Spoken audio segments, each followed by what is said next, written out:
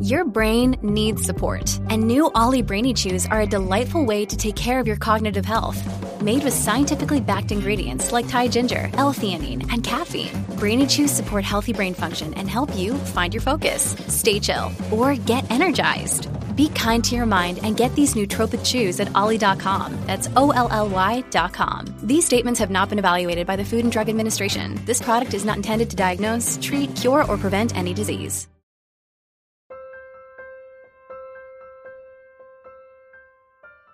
Hello and welcome back.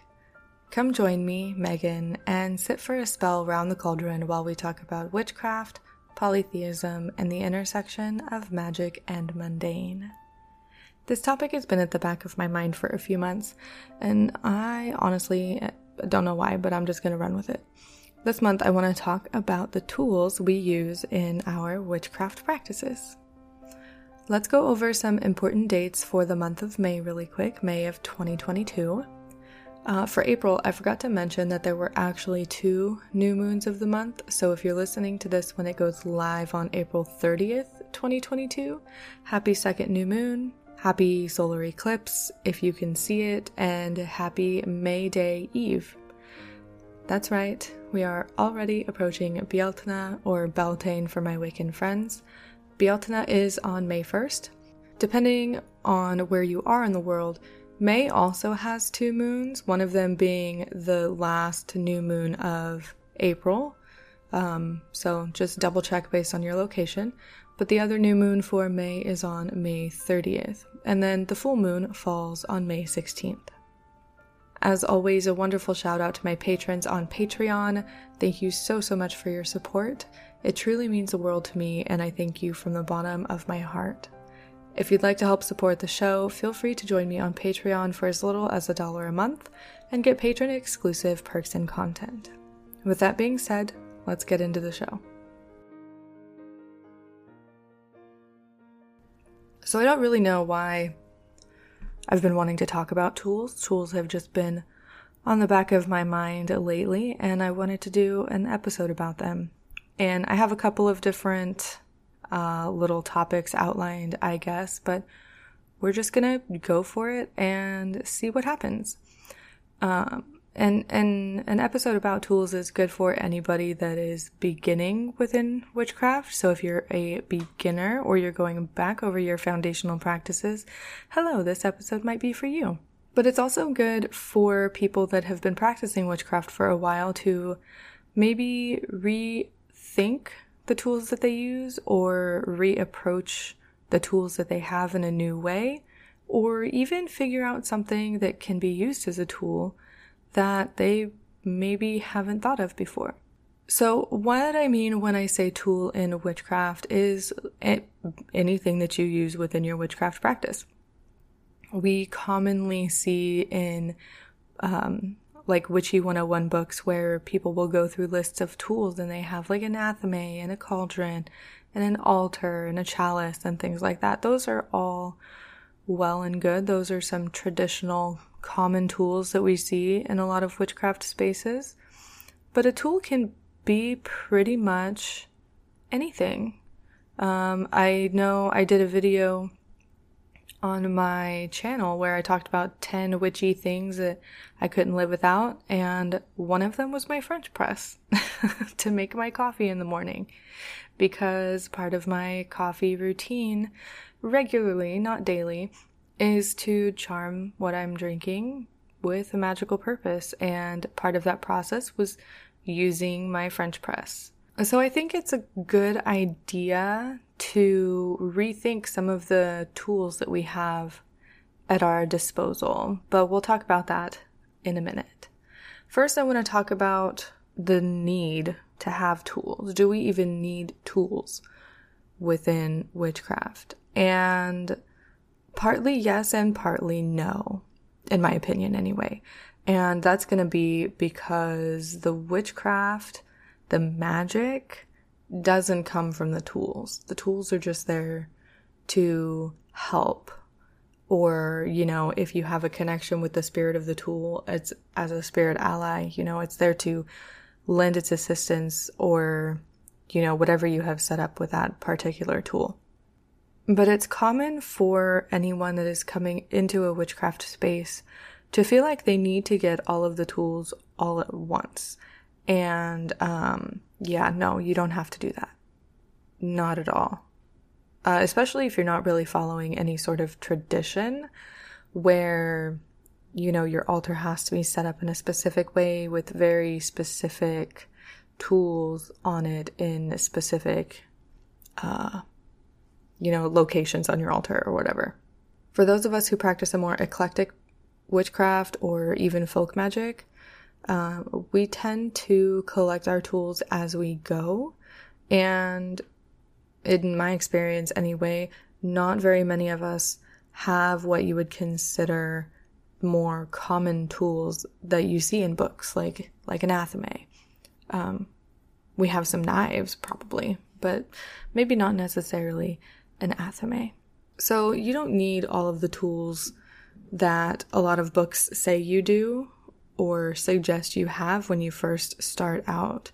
And even the further along you get in your witchcraft practice, you might not even need those tools either. Like myself, for example, going through the list of common tools that I have written down, athame, cauldron, altar, candles, statues, pestle and mortar, chalice, and pentacle. I don't have an athame. I don't have any statues. I do have a doll that I made, but we'll talk about making your own tools in a second. I have a pestle and mortar, and I don't have a chalice. And so I guess my point with that is that you don't need to have all of the tools in order to begin practicing witchcraft. You can start, collecting them here and there from a thrift store or from your local metaphysical store, slowly. And only if you feel like you're really going to need it or really going to use it. I mean, I just talked with Betty in my last episode 118, I think it is, about the commodification of witchcraft and how we often feel like we need to get everything all at once and we need to buy all of the things, and then all of the things end up, collecting dust or in the trash or donated. We don't want that to happen with our tools, and we should be taking care of our tools, right? They should be used and cared for and last for a really long time. So don't try to pick up all of the tools all at once and overwhelm yourself with absolutely everything. On the flip side of that, you can even make your own tools. So instead of a statue for Bridget, I actually have a doll that I crocheted.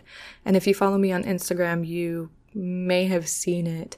I actually posted a couple of pictures of it, and I think it's just so cute, and I'm so proud of myself for making something like that. But the doll sits on my altar space as sort of a representation of Bridget on my altar.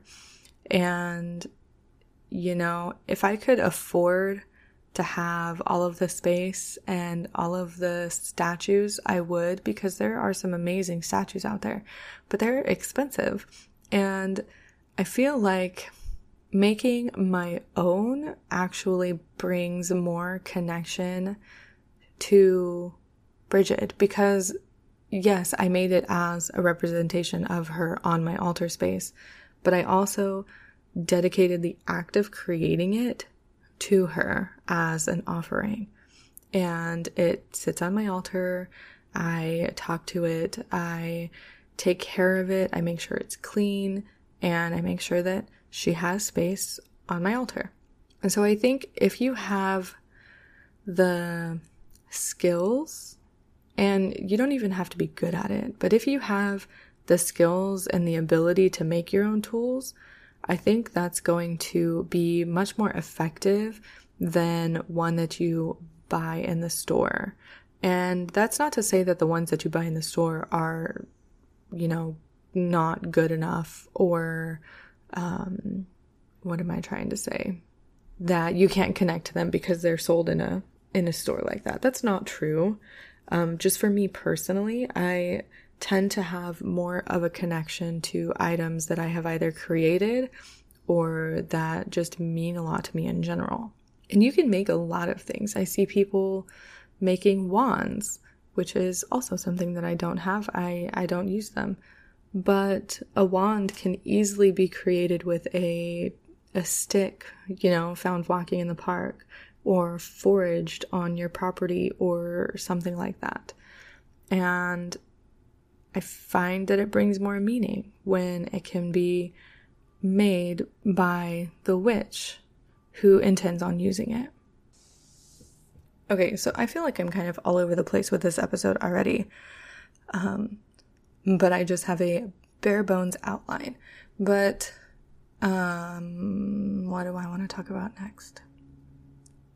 So let's talk really quick about how we can rethink the things that we use in our daily lives as tools, because there are a lot of overrated, in my opinion, and underrated tools within witchcraft practices. And if you're in my Discord server, that was actually one of our discussion questions.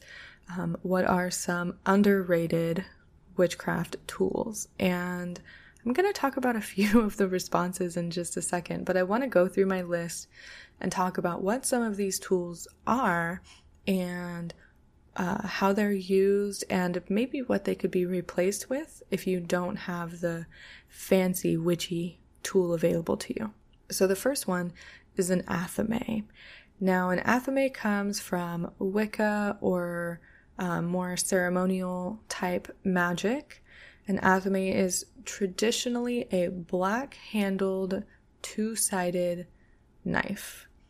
And if I'm remembering correctly, some books have said that it is not sharp. Some books have said that it is sharp. I don't remember. But it's not actually used to cut physical objects. It's used to cut energetic objects. So it's used to cut doors open in circles. It's used to direct energy. It's used to cut energetic cords and things like that.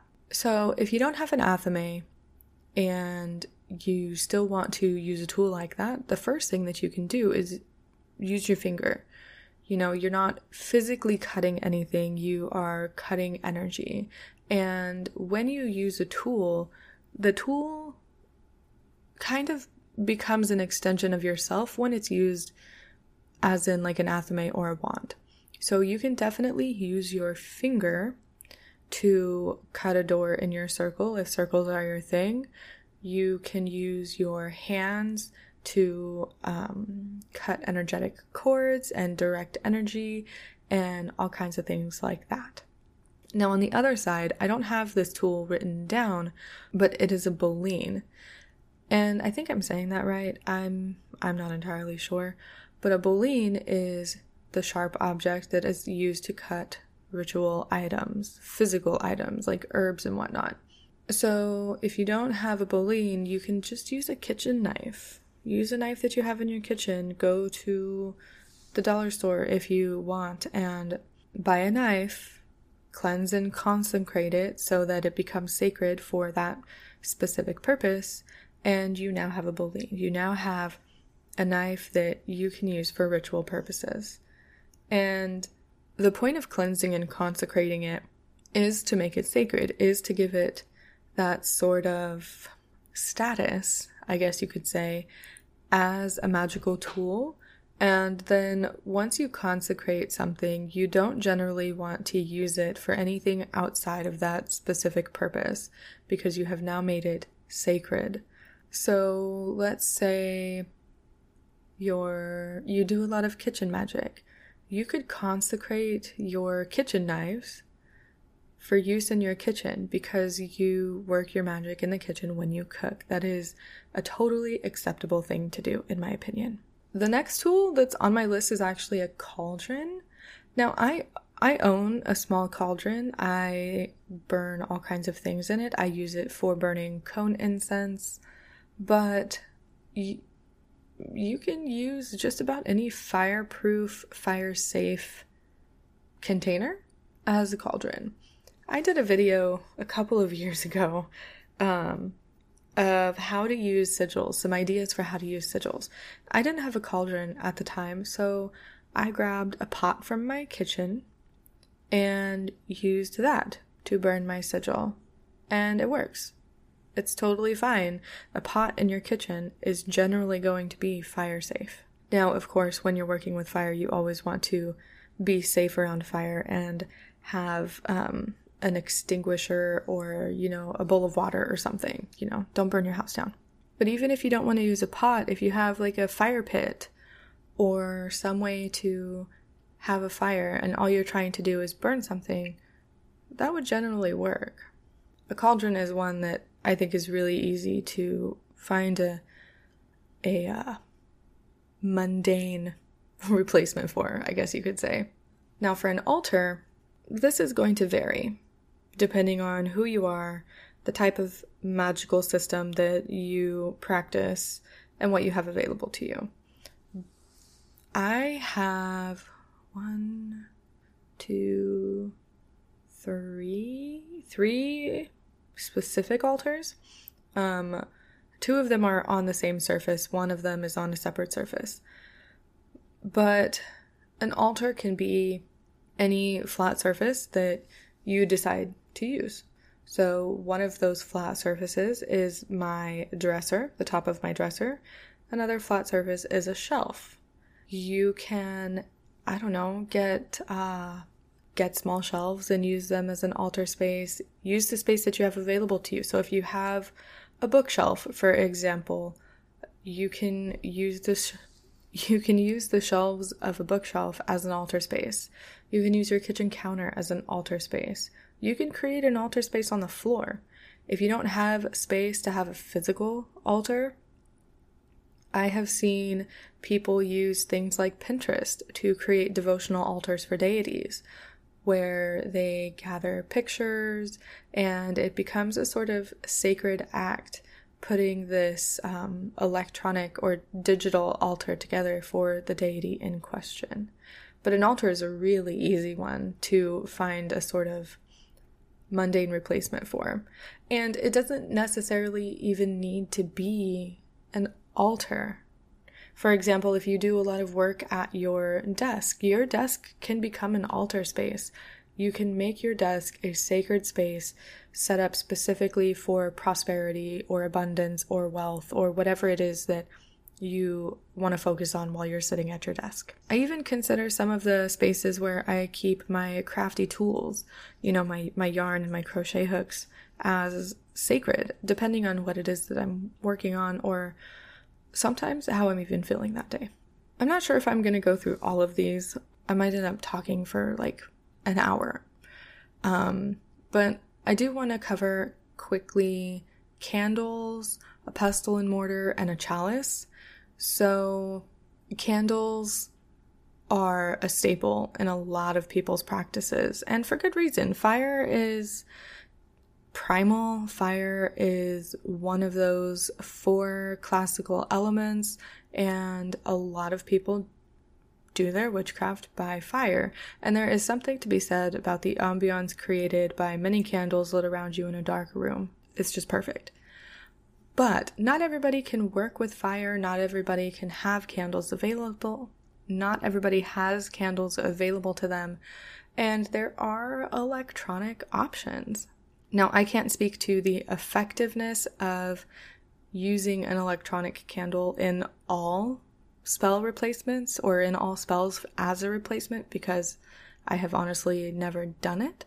But I do know that people have used electronic candles as replacements for representations of elements or just to create that sort of ambiance, like I said earlier, to create the environment to get you into the mindset for whatever magic you're doing.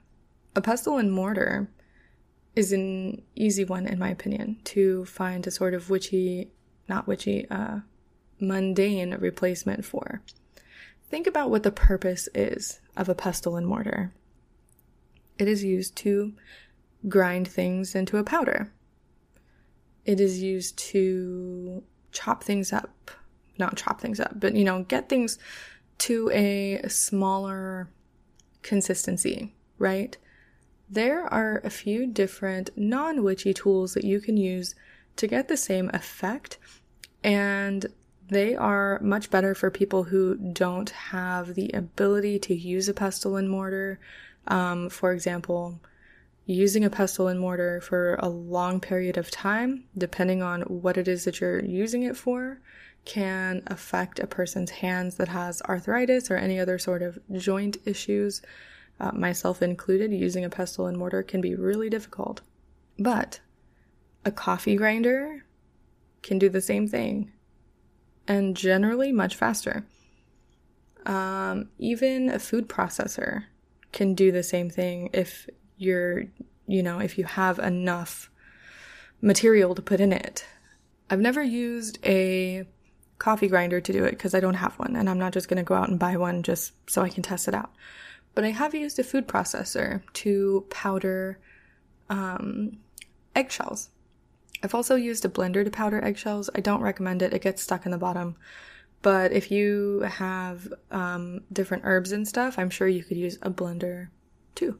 Now, the last one that's on my list is a chalice. And literally a chalice is a cup. A special cup, of course, but it is a cup nonetheless. A vessel for holding liquids and libations. Use one that you already have in your cabinet. Go to the dollar store and buy one of their fancy looking glass ones and decorate it yourself if you don't like it being plain. Or see what you can find at your thrift store as far as a vessel for your libations. It doesn't have to be a fancy $50 chalice that you find at the metaphysical store. Like, yes, those are great. They're beautiful, generally. But $50 for a chalice isn't accessible for a lot of people. And you have mundane swaps at your disposal. So I've gone through some of the common witchy tools that we see, but I want to talk about rethinking our tools. And I know I mentioned this a little bit at the beginning, but one of the discussion questions in my Discord server has been, what are some underrated witchy tools that people either don't think of or they don't notice? Someone said air. And, I think that's valid. A lot of people cast their spells by fire or even earth and forget that you can also utilize the element of air to get your work done. It could be a little different because air is not something that we can see. However, we can use our breath. We can utilize the wind, even smoke or feathers if they can be, if they can be gotten ethically, Also legally. Check your laws if you have feathers. It is illegal in some places to collect fallen feathers from birds. But air is an underrated tool. We don't see a lot of people talking about how to use air within witchcraft. Even a fan, an electric fan can be used for witchcraft purposes. A friend of mine answered this question with lentils. And I immediately was like, okay, I need you to explain this to me because I don't understand, or I don't see how lentils can be a tool within witchcraft. And then after they explained it to me, I was like, oh, duh, of course, we use rice. But they said that lentils can be put in spell jars and shaken for energetic purposes. They can be used as offerings. They can be used in workings for like wealth and prosperity. But in some places, they're also connected to death. So it just depends. But it really helped me realize that just about everything that we have can be used or utilized in some sort of witchy way. Or at least I know that a lot of people use rice in their workings for money or prosperity because rice is connected to those things. I didn't even think about the connection between lentils or beans for that matter. And it was an interesting conversation. And it just goes to show that even people that have been practicing witchcraft for a long time can do with a refresher on rethinking how we approach our tools. And so once you have once you have your tools, I think it's important to have a connection with the things that we use regularly within our practice, not necessarily the things that we might use once or twice. Like for myself, the pestle and mortar, I don't generally use it very often because it hurts and I don't have a lot of herbs that I'm grinding up or powdering. But I do have more of a connection to my divination tools, my tarot cards, and my oracle decks. I have more of a connection to my Ogham stones that I created, which if you want to see that process and you're not subscribed to me on YouTube, you should go subscribe to my channel because I did a whole video explaining what Ogham is and showing the process of creating my Ogham stones. But, it's important to me to have the connection with the tools that I'm using on a regular basis. And in order to do that, you just have to use them. You have to be mindful when you're using them too. And this is going to depend too on how you view tools, if you are an animist or if you just view tools as objects for you to use for your witchcraft practice. That's totally valid. But I think having a connection to the things that we use can also help us, not buy unnecessary things or, what am I trying to say? Have a closer sort of working relationship with the tools that we have. And I know sometimes some of the things that we use might not feel sacred. They might not feel like a tool. But if you're going to practice witchcraft with it, often, you might want to consider consecrating it. Make it sacred, cleanse it, and perform a little ritual and sort of dedicate it to its purpose. I have a couple of extra sizes of specific crochet hooks, and I have considered consecrating them and dedicating them to spiritual work only. I haven't done it yet, but it is something that I've considered. I believe Thorn Mooney also has done this with some of her pens because she actually has said that she writes all of her books by hand before she gets them into a computer and edits them, and it is a spiritual process for her. So her pens are consecrated as sacred. And I just think that's super interesting, and it's a super great way to approach the things that we use within witchcraft, especially if we use them regularly. So all in all, I know this particular episode has been kind of short, but I don't know. I've been wanting to talk about tools within witchcraft for like 2 months now, and I don't even think I covered everything in the way that I wanted to, but that's okay. My next episode, I am already gathering information for. I am already thinking about it heavily because someone asked me on Instagram a while ago about connecting to the land and the area in a place that doesn't have a traditional 4-season year. And yes, I am going to be talking about that in my next episode. Going to be talking about the Wheel of the Year, Sabbats, and sort of making it your own and using my own personal experience as a sounding board for that. So if you're not subscribed to the podcast yet, go ahead and subscribe wherever you're listening. If you're not subscribed to the YouTube channel, you can subscribe there too. And thank you for joining me here for this short little one-sided discussion on the use of tools in witchcraft. Again, like I said, I don't know why, but I really had the itch to talk about tools. I hope it was enlightening, both if you're new to witchcraft or not so new. Remember that it's okay to replace your tools with more mundane ones, and it's totally fine to just work with what you have. So let's go ahead and draw our card for the month of May. I actually received a new oracle deck, or I didn't receive it, I bought it. It is called the Spirits and Shadows Oracle deck. I will leave a link to it in the show notes, but I highly recommend checking it out. It is an indie deck created by an artist two artists, Jay Edward and Heather Neal, and it is just gorgeous. So I'm going to go ahead and shuffle, and we will pull a card and see what we get.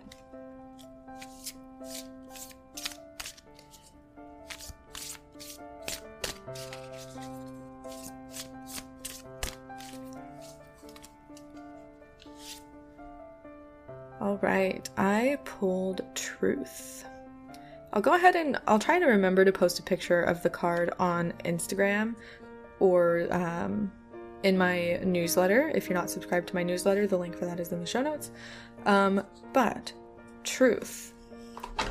So right off the bat, Truth has a sword in it, and the sword is standing in a stone.